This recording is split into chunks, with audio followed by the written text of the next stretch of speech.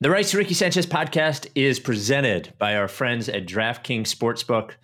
They're not just our friends. No. We believe in them. Sign up for DraftKings Sportsbook. Download their top-rated sportsbook app and use promo code RTRS. And brought to you by Big Barker Therapeutic Dog Beds. Get yours at bigbarker.com/Ricky. And of course, the official sponsor of the Corner 3 newsletter, Stateside Urban Craft Vodka. Get yours at statesidevodka.com. On the show today, a very special Thanksgiving episode. We imagine most people will not be going anywhere for Thanksgiving, so you sit at home and listen to the Ricky. On the pod, we will say farewell to our LeBron stopper, the three-point shooting, defending, do everything draft pick Zhaire Smith. We welcome Tony Bradley, who sounds like a former Sixer. And somehow welcome back Ryan Brokoff. A former Sixers player is available for trade. And a veteran of perhaps the greatest Liberty Baller staff of all time, and the author of a brand new Sixers book that Ricky listeners specifically will enjoy, called Sixers Odyssey. This is it right here. Where's Ben Rivera himself, Dave Reuter. So Dave will be on for the second half of the pod. I'm actually looking forward to this. Dave, have we had... Trying to think. So I'm trying to think of former. Well, we'll do this during the pod. I'm sorry. I'm excited to have Dave on. Before we get started, our Black Friday T-shirt sale is back, which starts on Friday. I'm getting emails about Black Friday sales today. It's fucking Wednesday. So the Black Friday sale is Friday. All the T-shirts will be 25% off, which make them like $15, which is awesome. We will have 4 new shirts. The City Line series, which is awesome. You can see them all on the Rights Ricky Sanchez Twitter. The Maury-themed Just Riffin' Baby, the Carl Landry Record Club, and Tommy from Down the Shore themed Stay Free My Goose. And we are doing a new color of the shirt, the one with the names on the back. It is the color of the old Rockets logo, like a red and a yellow. It's really cool. So that'll be Friday. If you sign up for the newsletter, you will get the link right in your email box. So go to rightsrickysanchez.com/newsletter. Without any further ado, Amos and the Chef.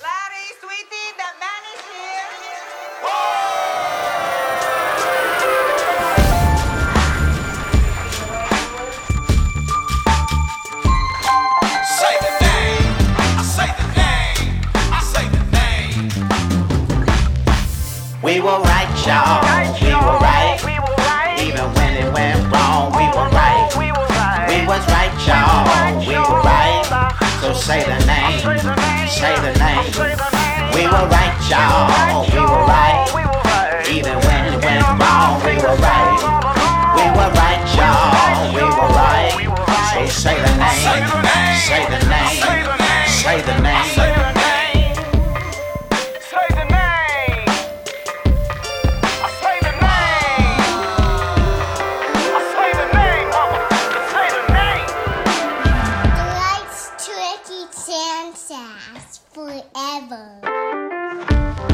Welcome to the Rights to Ricky Sanchez podcast. I'm Spike Eskin, along with a guy who is going to try and eat his turkey through 2 masks and a face shield, Mike Levin. That's right. How you doing, man? It's the best way to eat it. It's a really good. It's like how like filtering water and stuff makes it taste better. That's how I do it with with the masks. Throw it through a mask, just shove it through one of the little pores, a little hole in there. That's good. You know, I have to tell you. So during this 9 months of COVID, you and I actually just thought of this as I'm looking at you. You and I have we always live different lives, but my work has required me to, and I don't begrudge it, we needed to do it, but my work has required me to go to work every day. So there has been a sense of normalcy, even though at work, nobody goes near each other and we're all wearing masks. I've got up and got to work. Last week, because I was on a flight, I had to work from home and quarantine until I got a COVID test and returned back. And it was the first time during all of this that I actually had to just stay in my house all day, aside from going outside for some air. And then that was it. I don't know how you've done this for 9 months. After 1 week of it, I was fucking over it. I have obviously I had a sense of empathy for like everyone who has gone through this in a different way. But you specifically, because I talked to you for 3 hours a week, like I did not know exactly what it was like to be home all the time like that. I really didn't. I mean, I really didn't. I never had to be. And like my job required me not to be. So I don't know. I don't know what to say other than like, I know better about your experience now. And I'm empathetic. Well, look, I'm very lucky that I am employed and can work on this show from home. It's like so fortunate in so many ways. Been very lucky this year, career-wise. Like so many people have gotten screwed in so many other ways, not just in every business, but like in my business specifically. A lot of writers I know that have shows have had to consolidate or just like not got picked up because it's just too complicated to have to deal with it and like all the protocols and everything. So I'm super lucky for sure. And the people like that have to go to work, whether they're working at a hospital or any healthcare facility, if they're nurses or doctors, or working in, UPS or grocery store. Yeah, so many things or, that are way more radio important than the jobs that we're doing. Yeah. And so I feel very grateful, but like, yeah, man, this is like it's a pandemic. Like it's a pandemic and you want to stay away from people. I haven't flown. I haven't gone anywhere. I've been in my 1-bedroom apartment this whole fucking time. Luckily, me and Alyssa love each other very much, because otherwise this would be a nightmare. Yeah. Total nightmare. Just being around each other all the time. But it's good. And we do like being around each other. So that's nice. But and we only have one podcast microphone. We do like however many podcasts a week the two of us do. So that's, that's what we got to deal with. But yeah, I mean, it's just like, I hope people are taking it seriously. I know people aren't. Like my neighbors across the hall are still having people over, and it drives me insane. They had like 8 people over last night laughing it up. Just like no one's ever laughed louder than my neighbors across the hall as they're just flouting COVID rules. Like, go fuck yourselves. It's very frustrating to see people not giving a fuck, as plenty of people are sacrificing their lives, not me. Doctors, nurses, et cetera, people I talked about. And I'm at least like one of the people that is like, hey, I've fucking stayed home this whole goddamn time.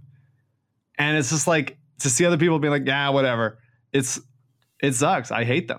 I hate those people. Yeah. And I get that it's hard, but like, I hate those people. Yeah. And I understand that's hard too, especially, 9 months of it. And again, the first thing I said when I got to work on Monday morning and I sat down with the first show that I met with, and, it's become normal that we're in this, 4 of us are in a giant conference room, all spread out, wearing masks. And it was funny when I had met with them from home over FaceTime without a mask, it was weird to be talking to them without a mask on, because I haven't talked to them without a mask on in 9 months.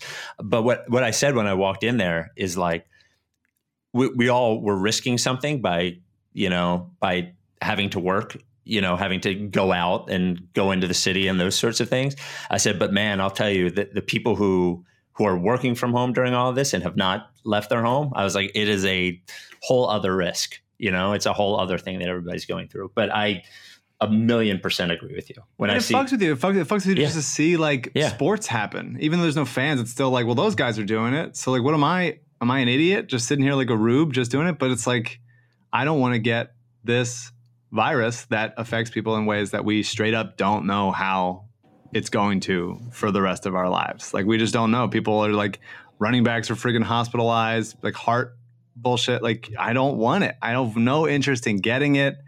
It's one Thanksgiving. I'm happy to like see people from a distance and be masked and like get the fuck out of there. I'm not trying to do it. I don't remember. If you ask me what happened Thanksgiving like 2009 or 2014, I don't fucking remember. I don't remember. Who cares? Can I tell you what's funny about it is I was talking about this at work because I was getting frustrated, just, like looking at pictures of airports and like it's one Thanksgiving, it's just one. And I think about the number of times that people in my family had said to me, not like my immediate family, but, the extended family had said, one year I just would like to just sit home at Thanksgiving and skip it. I just like, can we all just pretend that this is the year we all decided to skip it? There you go. It's very hard, but there's light at the end of the tunnel, and we just gotta get through it. So just take care of yourself. Like there's people in my family that are like, well, they're, you can't get it from like your friend. Like you can't get it from someone who like loves you. It's like, that's not true. You don't love someone. You don't like, it's not like a show of strength. You're like, I love my aunt or whatever so much that I'm going to risk this to see them. It's like, no, it's the opposite. It is the opposite. If you love them that much, then you'll stay the fuck home. Well, and I would guess you're actually far more likely to get it from somebody you love because you're far more likely to be close to that person for extended period of time. In any case, enough COVID talk. I just wanted to say that I had a new appreciation for what you've gone through. 1 week and he's done. Well, it was, but remember, I've done it none, like zero. So it was, and I want to say like, it's not like I've been prancing around town or something. I mean, I'm going from to the pictures I've seen, you're prancing. Anyway, before we get going, I like this Apple Podcast review. We're at 2,787 5-star ratings. We get to 3,000. We're actually sort of getting close now. I have to read reviews 2,000 through 3,000. The subject line is, yeah, lick face, which, by the way, is mentioned in Dave Ruder's book. In any case, I've been listening since before Cornblow was a sponsor. The one time I went on vacation and didn't listen to the pod, the lick face episode happened. I heard it the next episode and thought it was some small bit that I didn't need to figure out. Months and years have passed, and Mike is still beating it into the ground like the printer in Office Space.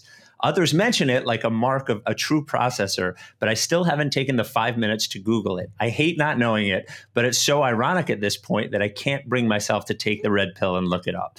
That's the type of sadism you have to enjoy to root for the Sixers, while simultaneously hating them. Welcome to the cult brothers and soon your girlfriends that you'll drag to Indianapolis to watch a guy that had to pay a cover at Xfinity Live playing the NBA. 5 stars. So I do think it's funny that somebody who's listening for 5 years doesn't know that part.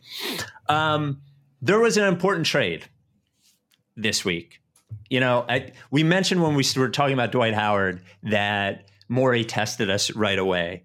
And I really think that he tested the diehards in this way, because they were still, much like you, in our very last episode, you were talking about Zhaire as a member of the rotation and the LeBron stopper. And he trades him for a fucking center, given the history of the last few years. Zhaire Smith, I want your reaction. Just want to frame it. First of all, I didn't call Zhaire Smith the LeBron stopper. That's misrepresenting what I think. I still think this team is lacking in big LeBron wings stopper that can cover those kinds of players. Yeah. If Ben goes down, they're in a lot of trouble. So I think over the course of the season, they'll have to rectify that in some way. The Zhaire Smith trade hurt me a lot, and I reacted strongly to it. Because like it just made me think about the whole thing. Like this was right after they drafted Zhaire, right after Brian Colangelo got begrudgingly let go. They didn't want to do it, but they did. And it was we're not looking for a GM. We're just going to kind of ride it out with the sort of people we have here. And I was worried about it. And with the 10th pick in the draft, I'm pretty sure it's 10. They took Mikal Bridges, Philly kid, Nova kid, perfect fit. A guy I loved. I had him very, very high on my board. But then Phoenix offered them Zhaire and a future first, the Miami first, which at that time was actually going to look really good. It later on didn't look as good. Because it wasn't the double draft. It was going to be. It wasn't the double draft, and also Miami got significantly better. Yeah, so it'll be next year's draft pick is what they acquired and then shipped out in the Tobias trade. By the way, we've had both general managers. Oh no, because Elton didn't make that trade. I was going to say we had the two general managers that made that trade, but it wasn't Elton. We did have Ryan McDonough, but that was the. There wasn't a general manager. Yeah, Brett, I guess it was Brett and David Heller. Yeah, yeah. And I love Zhaire. I thought I had him lower than Mikal on my board, but I loved him at Texas Tech. He was a raw player out of Texas Tech. And when you draft a guy like that and think about his potential, you're drafting him not for like he's going to come in right now and dominate. Not like, the kind of player you're drafting when you take Zhaire Smith. And then I forget the order which happened first, but obviously he broke his foot and then had a terrible allergic reaction to sesame from the Sixers facility and lost 50 pounds and nearly died. But before we blame the Sixers for a lot of things, Zhaire Smith didn't even know he had the allergy. So Has he said that? Yes, he said he didn't know. They were unaware. I'm sure it wasn't some Sixers employee just like throttling, shoving it down his throat. But and so like obviously that took that year away. Yeah. And then this past year, he's recovering from that. It's essentially his rookie year, already a rookie year for like after an injury and for a raw player already. And it was half a season and then it's the coronavirus. And so like I know that his option was coming up. They had to decide whether to pick up his option. And it's not ideal to have to pick up a $5 million option for someone that you still don't really know what he is. But he's 21. He's been delivered. Wait, real quick. I think you're skipping. Are you skipping a year or no? Was it only 2 years? Okay. 2 years. Yeah. And one of the years he almost died. Right. This is the third year. This is the third. It's coming into the third year. And so I just... It just the whole thing. Obviously, I feel bad for Zhaire that this stuff happened, and I feel bad. Like the thing that gets me most, and I say this a lot, like is just like logic. Logic really doesn't. It just fucks with me when there's just like you mishandle something so much and go like, well, there you go. And I get that it's sunk cost, and I get that Daryl Morey comes in and is like, well, he's not my guy. I didn't make that pick. I got to just go with what we have. But like the whole thing was just so poorly handled this whole time, and you got to exercise. There's someone has to exercise a level of patience when all this stuff happens amid all this stuff, and just be like, hey, we're trading him for what I think he's a fine backup center, but to get him after Dwight Howard is frustrating. It's like another one position center that doesn't stretch the floor, at least as of now. And so it's just like, to me, it's like, well, what a pointless exercise. And I know the Pistons cut him, and I know that we'll see where he ends up, and maybe he has to go overseas and like figure it out, or maybe he never lands anywhere. And it's just like this fucks up his career because like fit is part of it, and finding a place that will actually develop you and you can grow into a role or whatever it is. Like there's a chance that he just never makes it, and it just like it ends like that. But I think that the guy that Zhaire was out of college, I firmly believe is an NBA player, and I believe that had he been not poisoned and had a chance to actually develop, and I think he will, but even if he doesn't, I still believe that like that person was a player, and a good organization would have made that player into something useful and would have exercised the patience required to do that. And it's like some of it's just the chance that they were drawn, and Daryl just like he has to make the decision to give this team the most flexibility as possible. So I get it. But like on the whole, if you zoom out, like I'm just very unhappy with how everything about Zhaire Smith was handled. And I want him to succeed really badly. I want to agree and disagree. Agree in that when they drafted him, they knew he was a huge project. This also accelerated in a way that maybe they didn't know it was going to accelerate. Well, maybe they did, maybe they didn't. I don't know. He was a huge project in that in college, he was basically a power forward, and he projected as like a 2 or a 3 in the NBA, just based on size and build and all of those things. And he didn't have the requisite skills to be that. So they knew he was a project. I would disagree, though, and I agree that it's frustrating that we never get to see anything really. I would disagree in their handling of it. Like they didn't poison him, and they also didn't break his foot. And when I watched him, you know, I saw enough of him. You know, he is not even close to ready. Is what I thought when I'm watching him. He looked honestly petrified. And that's not something that stats show, but when you're there and watching, he's super hesitant and has every right to be, given what they're asking him to do and what he had already done and what had happened to him. But he is, to my eye, very, very, very far away. And the only thing I would say about getting Bradley after they trade for Howard is that if you're admitting that the Howard thing is important because Embiid gets hurt every time, then you need a third guy, because you need two guys when Embiid gets hurt. So yeah, I mean, I don't think that Tony Bradley is much better than Paul Reed potentially. Okay. And so I think if you can be like, hey, when Embiid's down, your backup center is Paul Reed, or you can then make a move if he's out for like any long period of time, where if you need another guy, then fine. I really, for sure he's raw, and for sure, like last year he didn't look as good as I wanted him to, but like I think there's something with, I mean, he's just like, he's 6'4", long as hell, strong as hell, or at least he was coming out of Texas Tech before they did poison him, and I firmly believe it was intentional. I don't. And so like I just believe in like the switchability, the ferociousness as like a bouncier Avery Bradley. Like he doesn't have like his handle is very raw. But right, but like yeah, I believe in that ability. Like I think like he had good touch around the rim and from the line. Like I really, there was like a high IQ raw player in there. And whether it's like you blame him for some of it or just the injuries or the Sixers for not developing him, whatever it was, like it didn't work out. And that bums me out, because I really do believe in the full package, or at least I did initially when it was after the draft.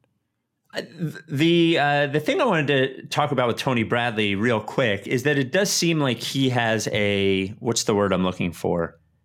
He wasn't a nothing prospect, right? He was a pretty big prospect coming out of high school, and he did play 50 games last year for Utah, 50 or 60 games, playing 12 minutes a game, and, fouls like every young big man does, but had a pretty strong rebound rate, like both offensive and defensive. Had basically 2 blocks per 36 minutes. And, you mentioned he's not shooting threes yet, but there's been, who used to be the Sixers reporter? What's her name? She was here like really briefly.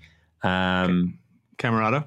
No, she worked at the Inquirer.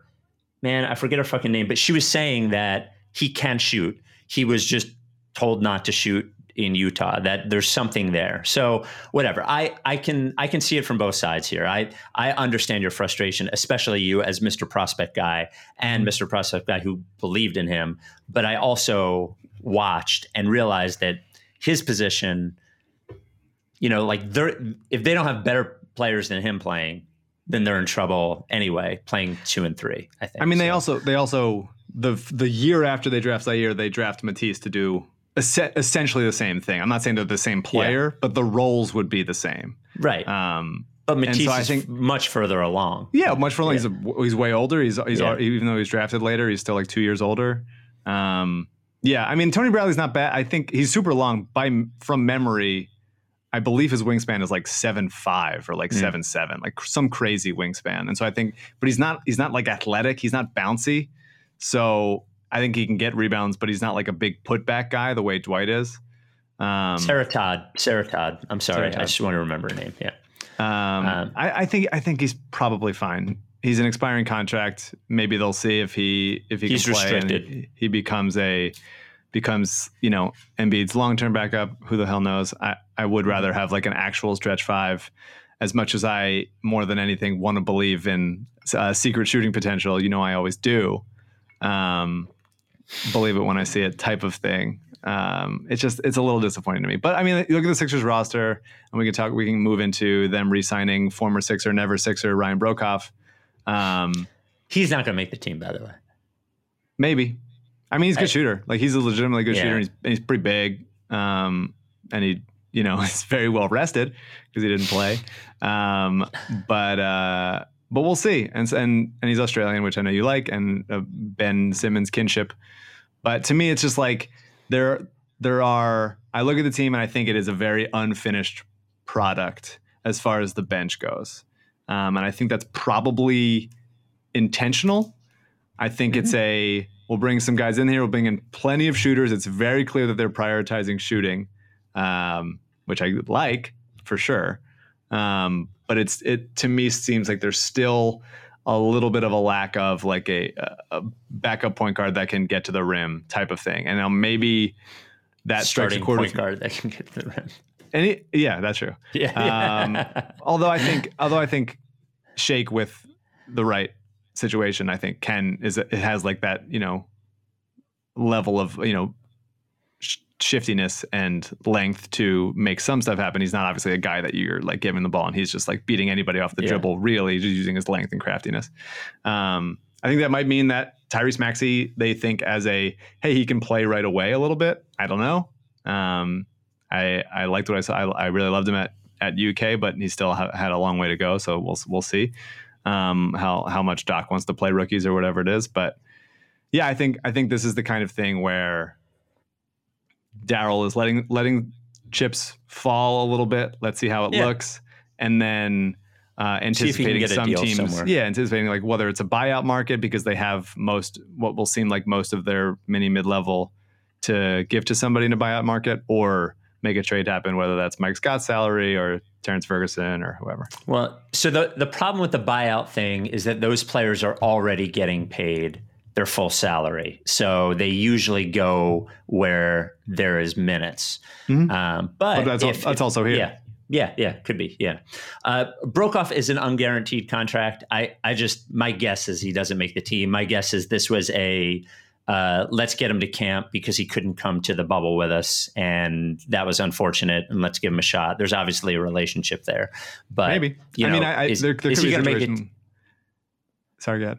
No, I was just going to say he's like, that's Korkmaz's role. Is he going to beat out Korkmaz for that's what I was saying. 3-point shooter. Maybe distinctly. Maybe it's not like Korkmaz has a long history of illustrious success. I could see if Korkmaz is shooting 32% in camp or something like that, and Brokoff's hitting everything, they're just like, well, both guys are a 1-year deal anyway. May as well go with the hot shooter. I don't know. So I wanted to talk, before we get to Dave, I want to talk about the former Sixer that is available per trade. But a quick reminder, the newsletter will come out on Thanksgiving, but then we'll come out again at midnight with the T-shirt sale. So sign up for the Corner 3. It is brought to you by Stateside. No gluten in Stateside vodka, cold filtered, 0 carbs, no sugar, kosher, fucking distilled 7 times, statesidevodka.com. All right. Lou Williams. Apparently, there's a lot of, for a team that seemed like with the Clippers before Kawhi and Paul George got there, they were like the little engine that could. The teamwork, scrappy Clippers. They all seem to fucking not like each other right now. So it does seem like, per Mark Stein, that Lou Williams is available. It's on the last year of a deal, I believe. I think he's making $9 million. How interested would you be in Lou Williams? Super interested. Yeah, big time. Yeah, 100%. Even given he's never been able to do it in the playoffs, right? So I guess my question would be, I'm sure there will be a lot of question as to what his value is. I don't think his value is nothing. I think he's valuable to somebody. Do you give up? Would you trade? Let's worry about salaries later, but would you trade Shake Milton? Would you trade Matisse Thybulle? Would you trade an actual asset for Lou Williams? No? No, I mean, he's an expiring contract, and it's another one-position defender, which Seth Curry is as well. Mm-hmm. A no-position defender, almost. At pretty least much, Seth Curry is one. Sure. Yeah. I love Lou. It doesn't seem like the kind of thing that will work out. I don't know what, unless there's a irreparable relationship with Lou and I guess specifically Kawhi or PG. Mm-hmm. And I guess you could say the same thing with Pat Bev. Mm-hmm. It's a new coach in there. We have the old coach that was maybe at least partly responsible for some of the strife that's happening. Yeah. It doesn't. I mean, Daryl's traded for and then traded Lou before. I think he'd be helpful. He had him on Houston. Right? Yeah. I think he'd be helpful for sure, but I don't think that there's a good trade to be made. It's a weird. Rarely do you see two contendery teams trade things for each other because they're both looking for the same stuff. It's not like he's like, the Clippers are like, yeah, we're really interested in Terrence Ferguson and like a second round pick. Right. Would you, and you wouldn't trade next year's first? I don't think the Clippers would want to do that, by the way, or unless it's a 3-team trade, because what do they want with a pick? But I guess I'm just trying to get the sense of value, because I agree with you. Brian Jacobs, who Brian Colangelo's wife tried to hook up with whatever. He proposed. I'm sorry, like that's a whole thing. I'm not blaming Brian in this. It certainly wasn't his fault. He mentioned on Twitter, he was like, well, we should just trade Mike Scott and the Knicks pick next year. And I'm like, well, there's no way that the Clippers will do that. So I'm just trying to get a sense from you with value where you. I think it's a tough fit. I think he is a luxury, but not a necessity to have with a Seth Curry already on the team a little bit. Like they're a little too repeaty with each other. And next year's draft is shaping up to be very good. And I definitely wouldn't like waste that bullet if you're not going to make a pick next year's draft, which maybe you don't in the first round. Because you already have a bunch of young guys here developing. Maybe you want to use that for some trade or something like that. Maybe that's the piece that you're like, okay, this is going to be the thing that gets us off of Tobias or something like that. I don't think that Lou is the guy that I would do with this team. If another team wouldn't. If another team traded a late first for Lou Williams or something, I think that wouldn't be a dumb thing to do. I just don't think it's the right thing to do for us. Yeah, I'm sort of in the same place in that. I don't think he is. I think he makes them better. I don't think he's the difference between them and a championship. So I tend to agree. If the Seth Curry trade didn't happen, I would absolutely trade Josh for Lou. That would be a pretty easy call for me. But because it's already happened, I don't think so. A lot of people won't know our next guest, but I want. You got to listen to it, because having read this book, I don't know Dave that well, but having read this book, he really feels like a member of the Ricky, even though he hasn't been. So I would tell you to hang out for this. Before we get to Dave, the Rights to Ricky Sanchez podcast brought to you by Big Barker Dog Beds. My brother, my dog doesn't mind being quarantined because he gets to sleep on a Big Barker. He gets a bed that can literally hot take. Do you have a hot take? I hear the sound. Yeah. I think your dog wants to come to work.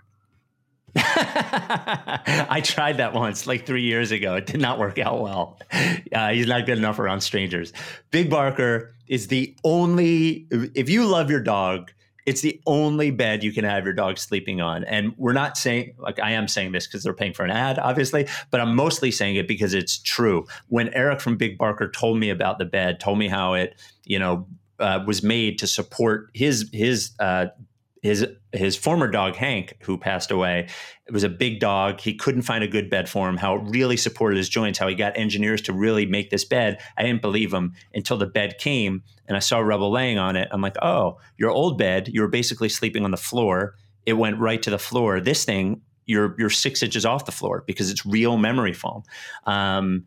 Engineered by experts to do that, to support your dog's joints so your dog's healthier. That's it.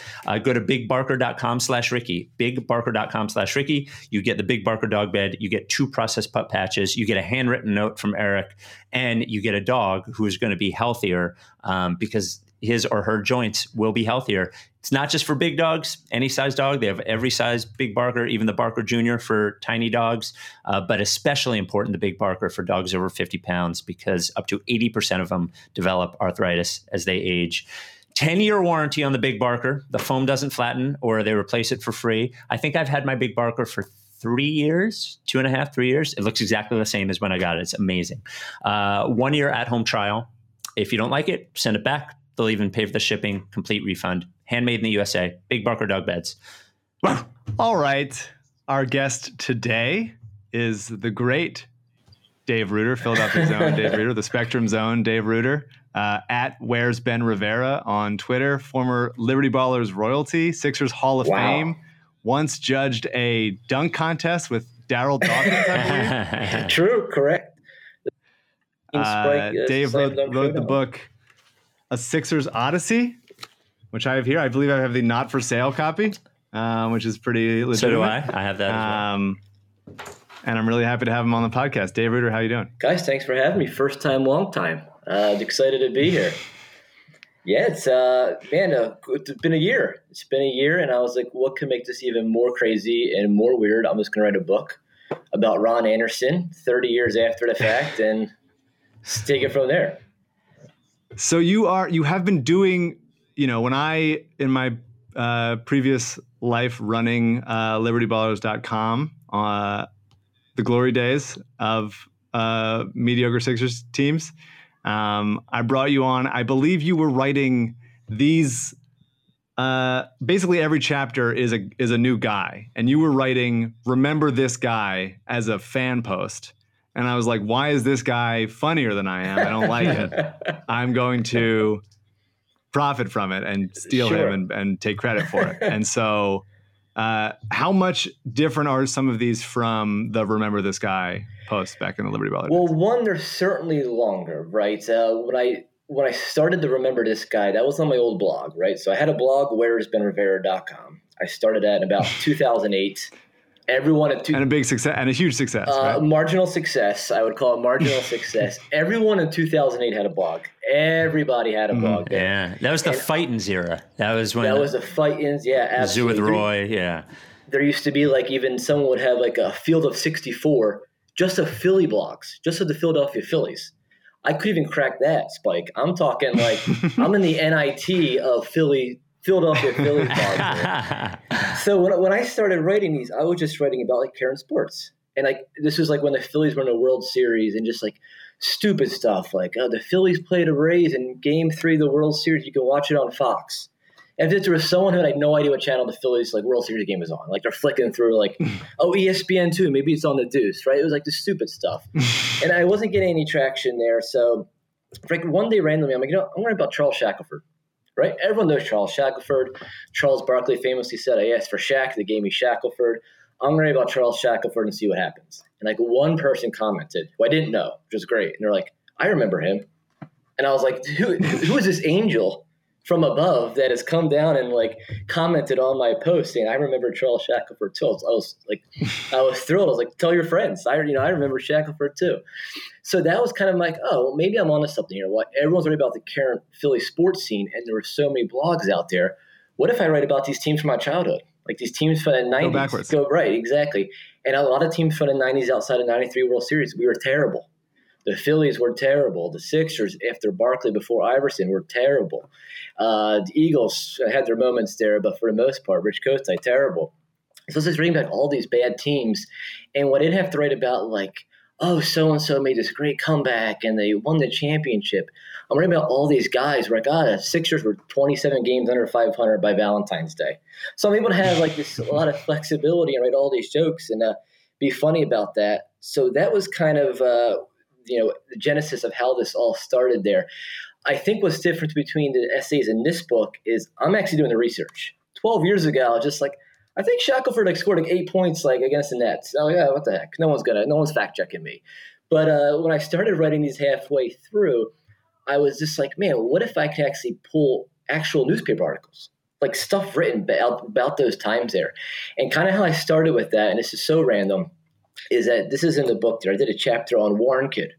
Warren Kidd was an undrafted rookie the same year as Sean Bradley. He ended up making a team. And I remember watching all the preseason games, just falling in love with this guy, Warren Kidd. Desperate for him to make this team, this underdog story, undrafted. He ended up making a team. Actually started the first 14 games of his career, undrafted guy there, outplayed Bradley. But anyways, I remember watching his preseason game vividly. I have this weird memory, not photographic. You were how old? 9 years old, 1993. Mm-hmm. And it was October. And I know specifically, Mike, because the game was being played in Pittsburgh. I was watching a preseason game where the Sixers were playing in Pittsburgh. And I started reading about Warren Kidd. I keep going back to that one night preseason game. And I remember what if does my memory hold up? Why were they playing in Pittsburgh? So I actually was able to dig through some newspaper articles, and I found it. And the Sixers played the Chicago Bulls at the Pittsburgh Civic Arena, and I was able to read about a recap of the game. And I was like, I think I'm onto something.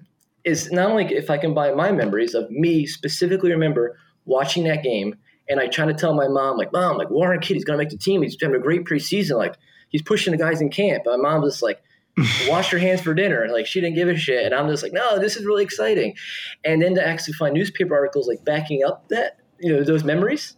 Like, yeah, like Jeff Hornacek ended his holdout, and Warren Kidd looked good. He got a real chance to make the team. And I'm like, yeah, Inquirer, I know. I remember that. And I think that's the difference, Mike, is when it was just my blog, it's just me having memories, writing jokes. But this book, I'm like, man, let's be authentic about it. So a lot of these, you're cracking open the Jasners, right? And really getting into a lot of Phil Jasner, right? All these great writers from the Daily News, the Inquirer, et cetera, where I'm using actual quotes about them, quotes about particular nights, particular stories, coupled with my memories. And I think that's the biggest difference there is like, it's like those remember this guys, but kind of on steroids, right? They're longer, they're more thought out, they're more research. And it kind of pairs well with my memories of these players and also with the actual facts, information, articles I found from way back in the day.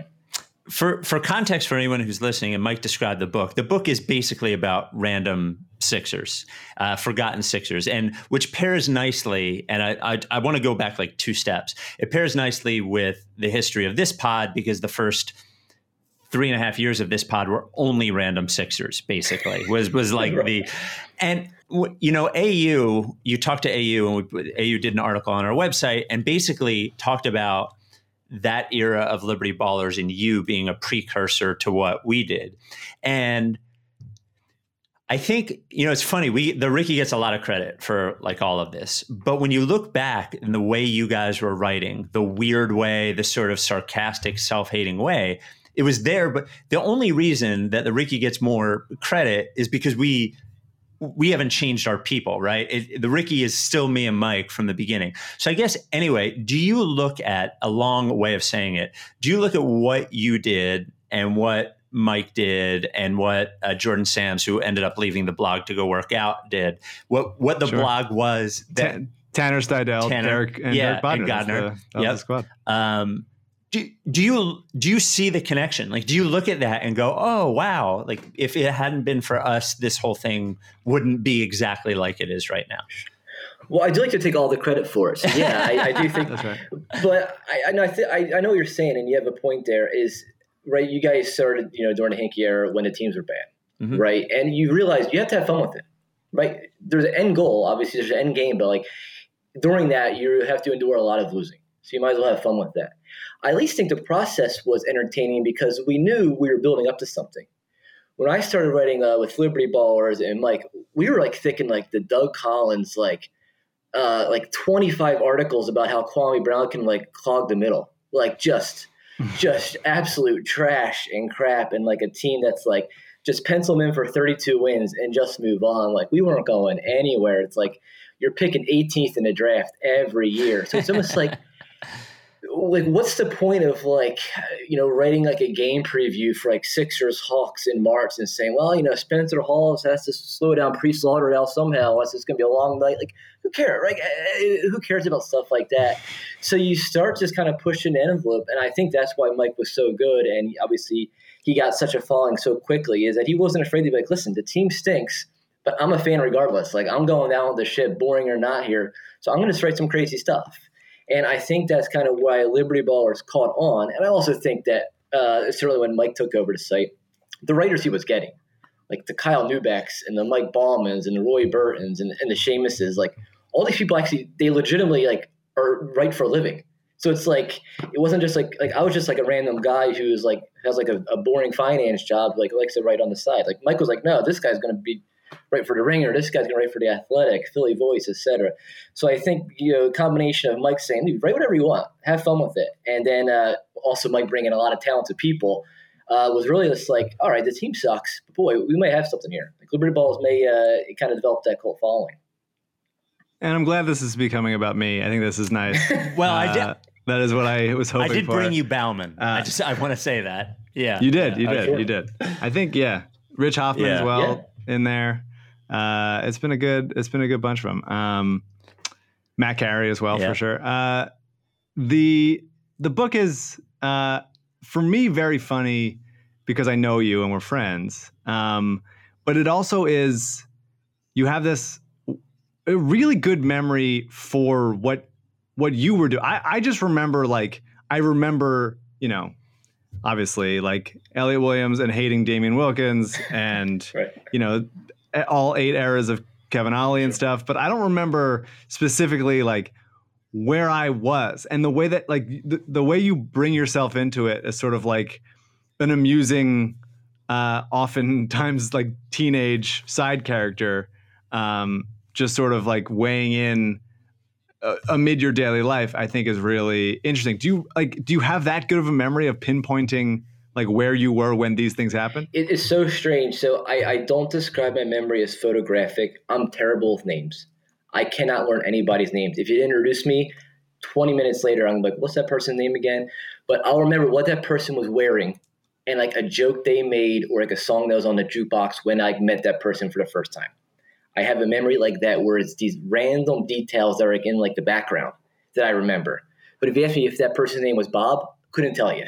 But I'll know that like Jim Blossoms was playing like on the radio at that moment when I was introduced to him, right? Like crazy stuff like that there. And to me, I think I mentioned this in the article with AAU the other day there is I always go back to the Roy Halladay no-hitter, right? That's like ingrained in my head, like one of my favorite moments, as a Philly sports fan. I'll remember where I was, what I was wearing, what I was drinking. I was drinking a lot, like every detail of that day. And it wasn't so much like Halladay threw the no-hitter. Obviously, it was great. It was a 27-ounce, but it was like the event of it all. Like the spectacle of it all is this as far as where I was and what I was doing. And it's just like, I think that's what like resonates, with fans, right? It's not so much just watching these athletes there is that like, yeah, I remember where I was and what I was doing. And I think that's when I was writing this, I was just, at first I didn't really want to interject myself into the story, Mike, because I'm just not that well known. Like no one knows who I am. Like I have this small following there. So it's like, why would anybody want to read about this random guy, Dave, for 76 chapters? But then I'm like, man, like just like me, all these people are just fans too, just like everyone else. So if I had this memory of watching this random game or, watching James Anderson, drop 36 on the Rockets there, why not bring that up? Because I'm sure a lot of readers can say, yeah, man, I remember that. I remember watching that game. And I thought, I thought there was a value there of me adding my memories of that night or of that player, as opposed to just having this dry kind of, oh, so-and-so played at Georgia, then he played 3 years with the Jazz, right? So I kind of wanted to add that flavor because I think the reader can kind of, understand where I'm coming from. I think obviously my whole life and career has weaved between music and sports, but it does seem like the way that you talk about sports is the way that a lot of people remember music, which is why their favorite songs were when they were, 14 to 24, is because all these momentous things happened and they remember where they were. It paints a picture. And I think it's actually sort of similar when people ask me about the pod. I always say, yeah, it's about the Sixers, but it's mostly about Mike and I's experience with the Sixers. Right. Like it's that thing. And I think you write it in a really good way. Like you feel it. And I always say, and this happens more with music writing, is that I don't have to like the band that they're writing about. They have to really like the band. If they really like it, they paint that picture. And I think you do the same thing in the book in a really funny way. To be clear, you said, you fact check. Yeah, there are facts in here, but it's not like a encyclopedia. That's not the point of it. You know what I mean? It's about you and your memories of them. So I think it's really cool. I want to run, if I could. So I go through all of them. I would say I read about half of them at this point, but I had a list of players who I feel like are not forgotten enough to be in your book that you listed. Now, a quick comment. I want to know if now you admit basically that Hersey Hawkins is a little too good. Way too good. Isn't Jeff Ruland, given his history, not forgotten enough? I think Jeff Ruland is attached to the Moses Malone trade, and he'll ever be attached to the Moses Malone trade. But I don't really focus on that. I focus on the comeback, the 12 games that he played. And the crazy, to Jeff Ruland's credit, this guy retired in 1986. It's like, this is like Mr. Perfect in the 2003 Royal Rumble who hadn't wrestled in like 12 years. And all of a sudden, like, is that Jeff Ruland's music? Is this guy like coming back here?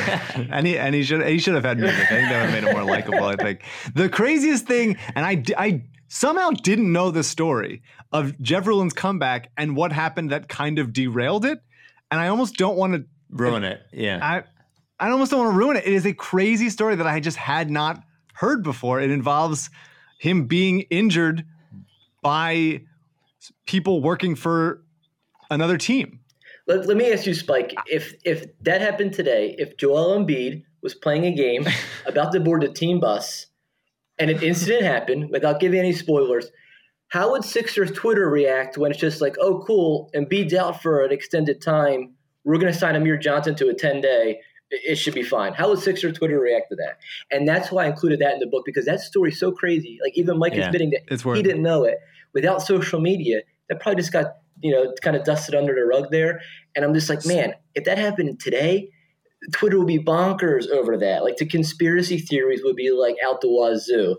Spike would get like someone from like DHS on the podcast to like find a way to find these people, and Seamus and Jim would be at the whatever Utah airport like scouting to make sure like it would be an all out assault on these people. It'd be a real public enemy number one thing. And that was the reason, right? Is I think that particular story, a lot of people may remember it, a lot of people may not, because again, it happened in 1992. But I thought that was a story that didn't impact the Iversons or the Barkleys. That it's like, man, I have to talk about that. And just even if like finding articles about like the trial without giving it away, just like Jeff Ruland versus, like I just feel like that was that story that's so crazy and interesting enough that I thought that deserved to be in the book. But he was an all-star in the 80s, admittedly. So. I only want to ask you about one more of them. I'm just going to say that I do think Andre Miller, Willie Green, Rick Mahorn, Larry Hughes, all too famous. But the one that I wanted to ask you about was Armin Gilliam, because I think I read over it twice. You spell it both ways he spelled it, Armin and Armand, but I don't think you even mention anywhere in there that he changed the spelling of his name. I refuse to. So I actually don't think I spelled it Armin with an O. He was born Armin with an O. Right. But everyone called him Armand. Or everyone pronounced it Armin. Armand. And he just gave up. And he just goes, all right. And he changed his name. Just kind of like he was just tired of getting it pronounced Armin when it's really Armand. So before he passed away, at some point he changed his name to Armen. Right. I think I spelled it Armen the whole way. In hindsight, why didn't I just go, he changed his first name? I don't know. But I think it's just like a weird detail. Like, oh, by the way, he changed the spelling of his name when he was like 34. Yeah. Go figure. I don't think if I had a proper segue for that, but it was born Armand with an O, and he changed it halfway through to Armin with an E. And the reason why guys like that and Hersey Hawkins there, on the cover specifically, right, you got Hersey Hawkins, Gilliam, and Clarence Weatherspoon. And the reason I did that there is, right, my favorite player when I was young was Barkley. The Sixers got Iverson. My favorite player was Iverson. But those three guys, they were my favorite players to kind of bridge that gap. And were they superstars? No. Hawkins was a one-time all-star there. But, like, I was never like, oh, well, Jordan's my favorite player. Or Barkley's in Phoenix, but I love Barkley. Like, I never followed players around. It's just always what guy was in a Sixers jersey. So it's like these teams were lousy, but, man, like, that was my team. So it's like who scored the most points on the Sixers in 93? Armin Gilliam. That's my guy, like – bring on the hammer, right? And I think, then it was Clarence Weatherspoon. Yeah. So I wanted to include those to kind of outline. It's like sometimes like the team's lousy, but like I wasn't like jumping ship. So Hammer, Hawk, Spoon, come on aboard. I think about the back of Clarence Weatherspoon's head so often. Just the way that it looked, the way that there was like maybe too much skin, or like he's doesn't have much of a neck, so it's not tilting back. He's got like this roll. I think about it all the time. I think it was from any thoughts about that? I think it's from the excessive pump fakes. I think that's what it was. There, must right? Be so you don't write about the Sixers anymore. We text occasionally with Tanner in a group chat, charmingly known as Derek's Got the Recap. Yeah. And I wonder how you feel about the Sixers now over the last couple years. Like, what is you're living in a, I don't want to say golden age, but for the Sixers over the course of their history, like a silver age, kind of. The Raptor series, that one set me back, right? That one hurt. That one stung to have that jumper by Kawhi go down the way it did there. It's weird because it's almost like when I was a kid and the Sixers would be like 17 games like under 500, but I'm just like, oh man, if they can go 6-3 on like the Christmas West Coast swing, and maybe the Pistons, have a rough patch. We're like 2 games out of the playoff spot. Whereas like 25-year-old Dave's like, tank, you got to tank. You started season 0-2, we got to tank. Bench everybody. And now it's like the Sixers for the most part are pretty good, right? This year was like a complete debacle, obviously the sweep there, but like, geez, they were a 6 seed. They must won 60% of their games there. But it's just like now it's almost like you're always wanting more. It's like the Sixers were terrible when I was a kid. I was like, oh, but man, what if they just made the playoffs one time? Now the Sixers are pretty good. I'm like, God, they're so far away from a championship there. So like, I don't know if I'll ever be happy.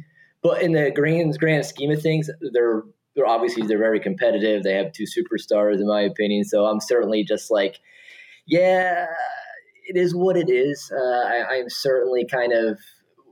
I'd rather go down with Embiid and Ben just because they're my guys, right? Like I'm certainly not one of like, you have to trade one of them or, Ben's got to do X, Y, and Z. I think it's so rare, especially now today's NBA, that you can have like these guys on your team for an extended amount of time. It's like once free agency hits, like all these guys are jumping and forming these super teams here. So it's like Ben and Joe, will they ever get to the championship? I don't know, but like I'm willing to stick it out and find out because like those are our guys. Like we drafted them. And I do feel better with Morey. That goes without saying compared to I feel better than I did like a month ago. I wanted to talk to you about something you wrote about the Eddie Jordan era, which is very close to my heart. Before you do, you're going to have to – we're going to talk about DraftKings real quick. Can you hang out? Well, all right, sure. Great. So our presenting sponsor is DraftKings Sportsbook. More odds have come out for this year.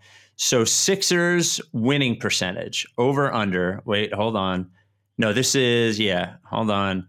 Sixers winning percentage this year is over under 59.5. It feels like an easy over. Do you think? 59.5 would be what? 72 games about 40. In an 80 game season, that's basically 50 wins, right? I mean, I think hold on. Look at us math majors. I'm easily going over. Yeah. I think it's probably over. I think that they will be a good health provided, a good regular season team. I think they'll be to me, they've taken them back to when they were good that one other time. It's like they're the Redick team again. A Redick team. I can't give him that much credit. Anyway, wow. Holiday season in full swing. Pro football, college football, playoffs. DraftKings Sportsbook is where you bet. Sunday, DraftKings is ensuring all new customers are covered up to $100. That's right. You bet. They cover risk-free Sunday. All of Sunday's action, they cover you up to $100. And we're a 6-point dog to Seattle, which that's free money. Jesus Christ. On top of that, you got to check the odds boosts every single day. Check the promotions every single day. DraftKings, safe, secure. You get your money right away. You deposit right away. It's awesome. Download the DraftKings Sportsbook app now. Use promo code RTRS when you sign up. Get this can't miss offer. DraftKings Sportsbook insuring your Sunday bets up to $100. That's right. New customers bet Sunday risk-free up to $100. Use the promo code RTRS when you sign up. Limited time, DraftKings Sportsbook. Must be 21 or older, must be physically located in Pennsylvania. In partnership with Meadows Racetrack and Casino, risk-free coverage, paid out in site credits, restrictions apply. See DraftKings.com/sportsbook for details. Gambling problem, call 1-800-GAMBLER. So, as I've mentioned on the pod a bunch of times before, I actually grew up a Knicks fan and was a Knicks fan until my mid-20s even. And it was when I moved back to Philly and was working at a music radio station that I got a press pass to Sixers games during the Eddie Jordan era and started going to every single game and blogging about it because they gave me a pass. The Jason Capono chapter captured for two things. First of all, the fact that he was supposed to be the greatest three-point shooter of all time and couldn't get off the bench. And the other thing was the noisy rims, the rims echoing through the Wells Fargo Center, I will never forget. Never in my life. At first I thought I imagined that. But I actually look back, I wrote something for Liberty Ballers. It wasn't about Jason Capono, but I referenced Eddie Jordan and the rims. So I was like, okay, in 2020, I can't remember if there was microphones on the rims during the Eddie Jordan era. But obviously, like in 2011, I was pretty sure that there was microphones on the rims there. And that's within the statute of limitations. So I'm going to go with it. So I'm glad that you're verifying it. Yeah. And I think it's because nobody was there. So especially like these 7:30 starts, and it's like if there is a crowd, they're a late arriving crowd. You know how the traffic is on the Schuylkill there, and there was a couple missed jumpers, and you heard that clang in there, and it's just like you're making dinner, just like what's that noise? And it's funny, of all the years of like all the different coaches, Doug Moe, John Lucas, that Eddie Jordan, that one season was just what a debacle. And like Jason Capote, number 72. Who was in charge of his PR? Who signed off on that? I hated everything about that jersey number. I would agree with you. We watched a lot of bad Sixers basketball. The Eddie Jordan year was the most disgraceful year of coaching and basketball I've ever seen. I've never seen anything worse than that. It was the worst I've ever seen. Like the Princeton offense. Yeah, that was tough. Come on, no one's getting fooled by that. Everyone's seen a pick before. Yeah. What is your ideal? Because you have like the normal way to consume sports, which is I want my team to win. But watching it with like a level of childlike joy at the sort of minutia of like this guy. Do you prefer say this Sixers team never wins a championship? This current iteration of it. Would you prefer a consistent 50-win team that like loses in the second round, or like a horrible team just filled with remember this guys? I mean, I've seen a lot of losing the last 20 years. Like, it is nice to win 50 games here, but that's my ceiling is the second round. That's all you could give me here. I can't. That's all I'm giving you. I can't get one Eastern Conference Finals by I mean, I think I'd still choose that, right? Because how will we stink so bad with our current. With Embiid, I can't have Embiid be on a 22-win team here and be able to reconcile that. So I'll take the second round losses and I'll enjoy beating up on the Nets in the first round, I guess, in the 3-6 matchup. Right? That's fair. Who on this team or in last year's team is the most remember this guy player? Oh, geez. If Ryan Broekhoff had not re-signed, which even he still might not make the team, but a guy that signed for the bubble and then didn't play because his wife got the virus it feels like you could do a lot with that in 3 I actually think that Sixers Adam tweeted out the Sixers re-signed Broekhoff. I bet you forgot he was still on the team, and I even said out loud, I was like, yeah. I actually had no idea that he was on the team because I feel like they. Well, you respond to all tweets verbally. Yeah, for sure. Yeah, it's just I'd assume they're in the living room with me, as I'm reading them there. But I was just we had him. Oh yeah. Oh right, he didn't play. Oh, he's still on the team. So that's a really strong. I'd probably say him. That's a really strong. I wouldn't know if I would be able to get 1,000 words on him, but I would damn sure try. Who's the most remember this guy coach in Sixers history? Gosh, I mean, John Lucas, when I was looking back on it, is the amount of times that he went public trashing his own team was unreal. The stuff I found between him and Sharon Wright was just I was almost I was even awkward reading this. I was can somebody cut John Lucas's mic off here? I don't think you should be saying this about Sharon Wright here. I'm embarrassed for him 25 years later. And the fact that, gosh, I think it was around April or May, maybe even later in the summer, it was after Brett Brown was fired there. And somehow, John Lucas is John Lucas is interested in coaching. Sixers going to take a look at him. Yeah. And I was like, John Lucas III? Or the original John Lucas? And I think he's player development for the Rockets, or scouting or something like that. And I actually had to Google John Lucas to make sure it was the same one. And I'm just here I am writing this book on the down low, reading all these John Lucas articles. And now it's 2020 and it's Sixers going to take a look at John Lucas. And I go, Has anyone talked to Sharon Wright? I don't think he'd endorse him. I don't think he'd endorse him. And also Spike, Doug Moe, right? Doug Moe didn't even make one season. Notoriously would end practice early because him and his wife like to see the afternoon matinees. And I guess when your team's that bad, like why not? Just 40 minutes and let's get him out of there. You know, you mentioning John Lucas, Richard Dumas is not in the book, but Mike would have I don't know if you're probably too young for it.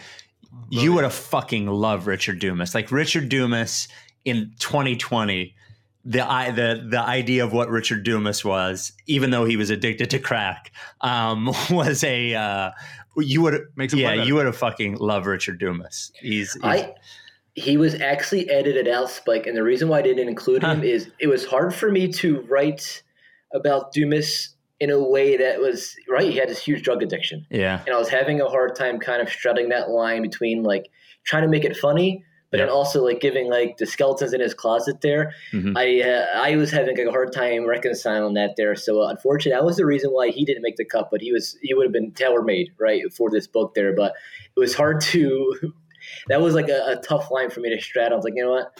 I'll have to lip Willie Green in against, even though Spike may disagree with it. So sorry, Will. So you have 76 chapters about these guys. Each chapter is about three-ish pages. Who is the guy you would want to read his chapter the most? So I would say, as far as if you're new to this, I think the Rex Walters piece, right? Because that combines some personal stories, right? Like, you know, your brother and you playing Nerf basketball. And I start with that. And that's admittedly, love that chapter. That was the first chapter I read when you sent it to me a few months ago. And that was iconic chapter. That was a lengthy part there because again, it's talking about a player, but it's also kind of weaving in like my personal memories and a couple personal stories. Tim Perry certainly jumps out at me there, the slam dunk contest there, because my best friend's little brother always had a birthday party on All-Star Saturday. We'd watch all the slam dunk contests there, so that one jumps out. I think my personal favorite is actually Greg Graham, right? A random reserve guard, and the reason for that is that the story kept changing because when I would go through like a list of players, I'm like, okay, I'll write about Greg Graham, like. And I read about a memory or like, I remember he scored 30 or so one game there. And I would Google them and always like Basketball Reference is the first search, Wikipedia, his Wikipedia page. But when I Googled Greg Graham, it was like the first hit was a Greg Graham jersey for sale. And I was like, what? How the hell is there a Greg Graham jersey for sale? Like these were like in like commercial production there. So I clicked on it. I was like, oh my God, it's a Greg Graham jersey. So, and I go back to like, researching him and I'm like, I got to buy this jersey. And I was like, if I don't buy it now, I know someone's going to find this Greg Graham jersey, and then 2 days later, opportunity missed. That same thing happened when I tried to buy a Hersey Hawkins Bradley University jersey. For some reason, I don't know why I didn't buy it at the time. I passed on it, and a week later, it's gone. And it's like my life's biggest regret that I don't have this Hersey Hawkins Bradley University jersey. So I buy this Greg Graham jersey, and I'm like negotiating with this like eBay seller. And I'm like, I think the chapter should be about that. It's about me like Googling this random player, finding this jersey for sale in 2020 and buying that. And then when I received the jersey, I'm so excited. I'm like, and you'll see it right there, actually. That's the Greg Graham jersey.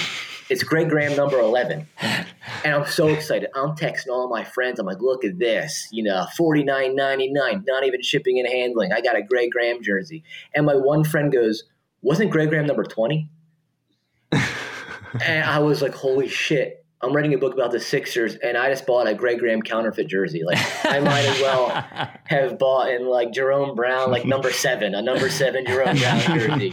So I'm like frantically Googling like what number was Greg Graham, and Basketball Reference said he was number 20. I was like, oh my God.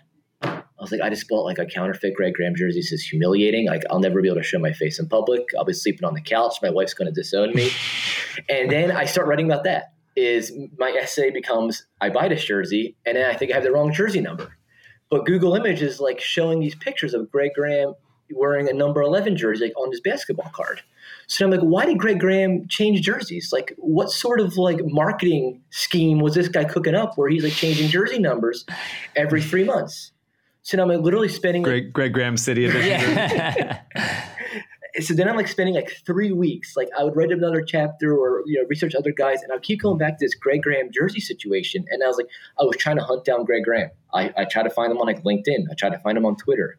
I wrote to like an Indiana University like basketball historical society. I'm like, this is random. Greg Graham changing jersey numbers in 1994. What the hell happened? What do you know? And like crickets. So like I finally think I pieced it together. But like that essay, I think it's so organically it took on a life of its own because I found this jersey like, during like a search. I buy it. I think the jersey number is off. So it's like I think that one it was so unexpected, right? As far as it wasn't kind of just vanilla cookie cutter, me researching the guys, writing about a certain game, or it's just I was changing that and editing that in real time as I was getting more information, and or my friends were telling me that Greg Graham was actually number 20. And I say this a lot, but like anything on the internet before 2009 might as well be like the 60s. Like it's so far, you can't find anything about it. It's just like, who knows if it's true? Some guy wrote it. The website is total nonsense. It's hard. It's really the Wild West of discovering information. So I'm very upset that the Historical Society of Indiana Basketball did not respond to. And it's funny you mentioned that, Mike, because there's even one story I have in there which has nothing to do about the players, but I wrote about Casey Shaw. Casey Shaw was a second-round draft pick, I think, in 1999. Played for the Sixers for a few months, and he scored one basket in the NBA. So my essay about that is I'm going to try to find video evidence of this guy, Casey Shaw, scoring his only 2 points in the NBA. And I preface that by telling a story about how my sister was on Double Dare. Double Dare used to be filmed in Philadelphia. So for Christmas, like 10 years ago, my brother and I are trying to hunt down this Double Dare episode. And like I'm like at that point, like you're way past YouTube, Mike, especially like 2009 or 10. You're talking like GeoCities, Angel Fire, like you're in the dark underbelly of the internet at that point there. So like my Casey Shaw chapter. Anything could be porn. Any second it's porn. Double Dare. Well, you got to click here to find out, right? Yeah, it's really tough. It's a leap of faith there. So like the Casey Shaw chapter, it starts off with like me trying to find this episode of Double Dare. And like the same idea is like way back when you don't know what you were finding on the internet and who you had to talk to there.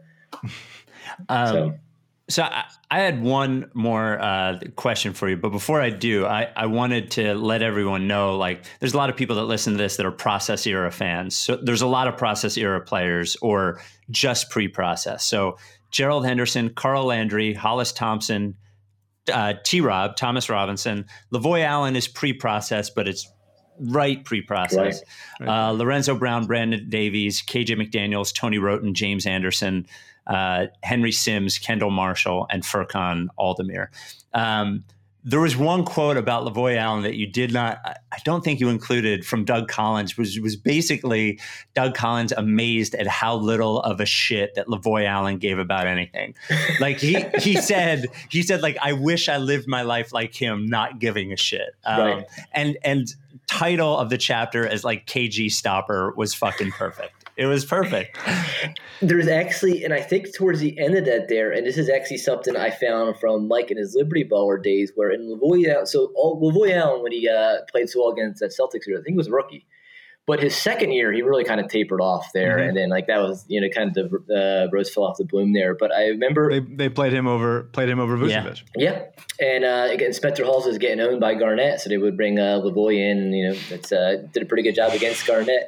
But there was a quote his second year, and the reporters asked him, like, what have you learned from like year two, like from your rookie year? Like, like say any cliche under the world, just taking it day by day. And the guy's like, I haven't learned anything. I guess I don't have like rookie duties. And I remember like reading that. Like I didn't remember that, but I found that article and I found like Mike Gregg writing a post about it. And I was like, what the hell is Lavoy Allen thinking? Why would you say that? Like, and it's funny that you tell that story about Doug Collins saying that Lavoy didn't give a shit. And I was like, that seems like to be like the theme for his career there. So Lavoy Allen went to Pennsbury High School, and graduated, I believe, the same year I did. And there was a basketball tournament at my high school that I called as the like color commentary guy. And I was as long-winded on that as I was on this. And so it's Lavoy Allen and his sophomore teammate, Dalton Pepper, who played at West Virginia and Temple. And so I think I felt a kinship with Lavoy in the sense of like, I expect better of you because we came up together, kind of. Do you have, as somebody who has known Mike for a very long time, something that a story about Mike or something about Mike that somebody listening to this podcast would never have heard or not know? Well, I mentioned this in the post by AU, but obviously, yeah, and I have some friggin' quibble. Do you? Right. I think that was pretty fair. As you know, my memory's pretty strong. That effort at the free throw line. I remember you getting called for a travel that you were still upset about. I'm pretty sure that pivot foot was set, so I think that was I think it was a bad officiating there. So right, Spike. So when I first met Mike in person, right, you're doing all this on the internet. There, we met in Vegas for the Summer League. I think it was 2011. The Sixers weren't even playing in Vegas. There, we were in like that crappy Orlando league that like no one ever showed up at, and like there were no fans. The Sixers did not come to Las Vegas Summer League, and 4 writers from Liberty Ballers. The entire Liberty Baller squad was up there, like waiting to like shake down Ed Stefanski.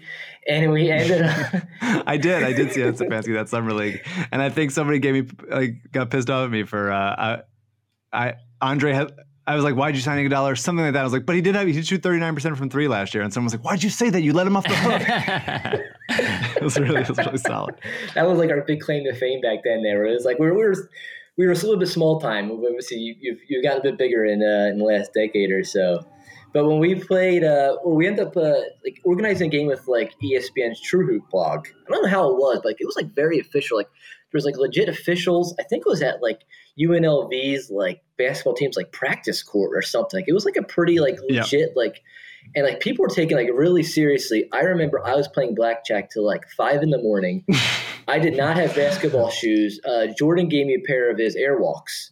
I was wearing like a Hacksaw Jim Duggan t-shirt. Like I was not prepared. Like I was like, somebody put me on a DL. Like I need to like. Well, because you were like, we're going to Vegas. We're watching some bad basketball. You thought you were with your current wife then, but you were not married yet. I right? was engaged, and I was like, I got like 3 days to like gamble as much as I can here. And after the first day of Summer League, I was like, I'm good. Like I've seen enough of like some really bad well, because you were like, I think you're like, I'm going with some young guys, and like I'm obviously not going to do anything, but like these young guys are going to get into some shit, and it's going to be fun and whatever. And basically, we just watched 12 straight hours of basketball every day, and you're like, I made the choice. Like after like the first game of the day one of Summer League, I was like, oh my god, I got 10 more hours of this.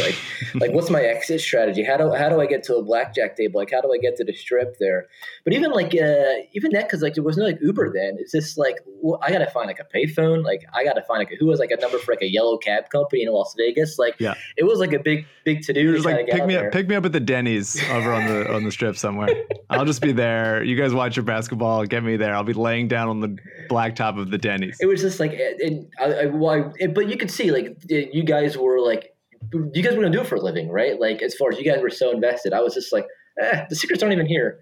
It was kind of cool like to see the first game or two, but then I'm like, oh my god, I got 3 more days of this. Like I gotta get an early flight.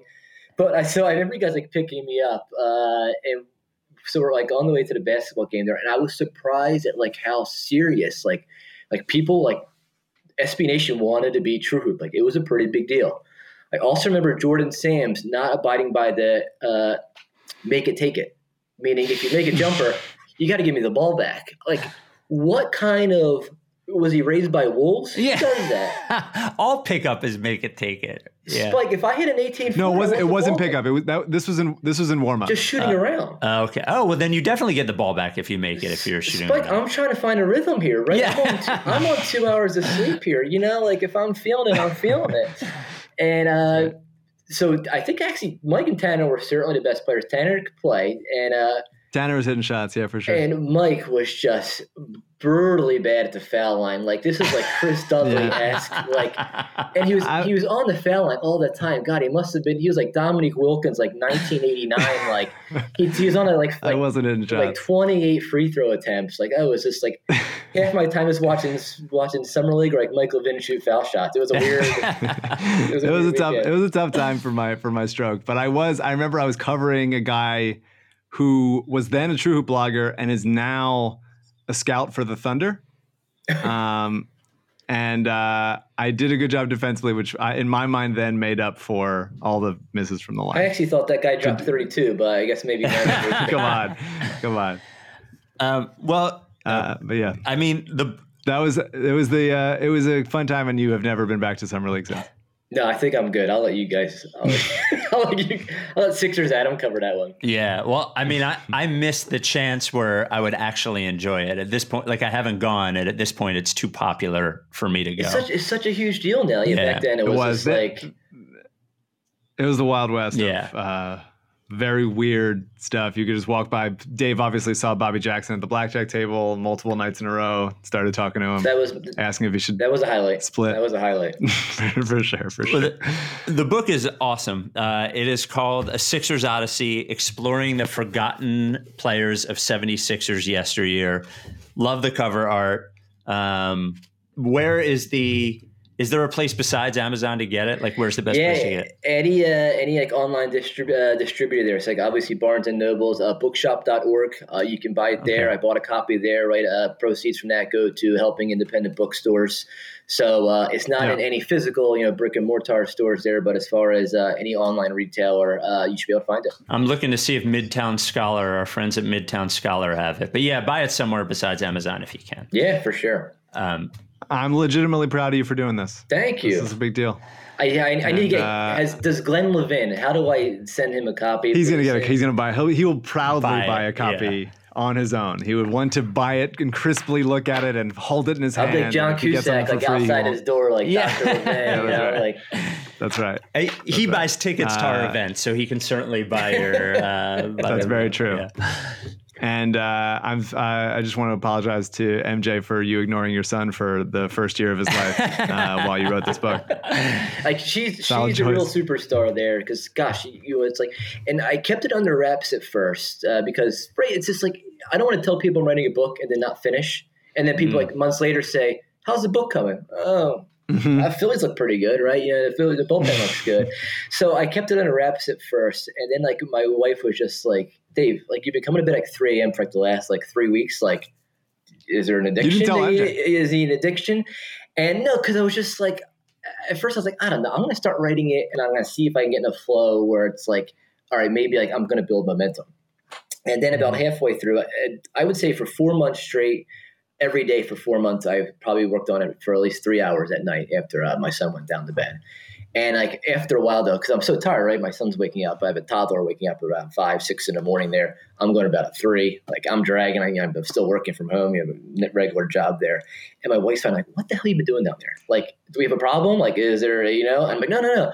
I'm writing this book about the Sixers, but I'm like writing back all these like random guys, and she's just like, she thought you were done. She thought you were done with this. You're like, we stopped doing Liberty Ballers. Like, what do we? I thought you and Levin aren't really talking anymore. I thought, and I was like, I'm writing about all these random Sixers, and then she's just like, well, wait, you got to write about Iverson. I was like, no, I'm not going to write about Iverson. Everyone always writes about Iverson.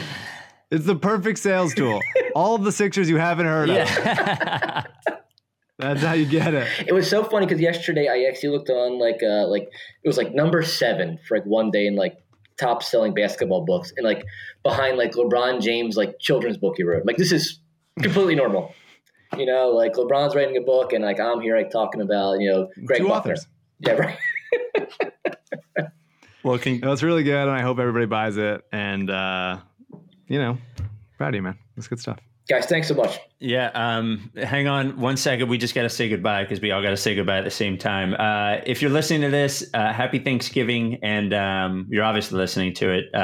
Thankful for everybody who listens to the pod. And we'll talk to you this weekend. Yeah, we will. This part of the pod is actually mentioned in the book. So are you down with TTP? Dave? Of course. You know me. Oh, he did it wrong. Nailed it. 100%. Hole in one. Of course you know me. Solid. If you don't fuck with me, then I won't fuck with you. If you don't fuck with me, then I won't fuck with you.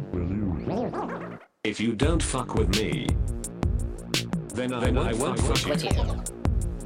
If you don't fuck with me, then I won't fuck with you. But if you fuck with me, I'm gonna fucking kill you! That's a plan B.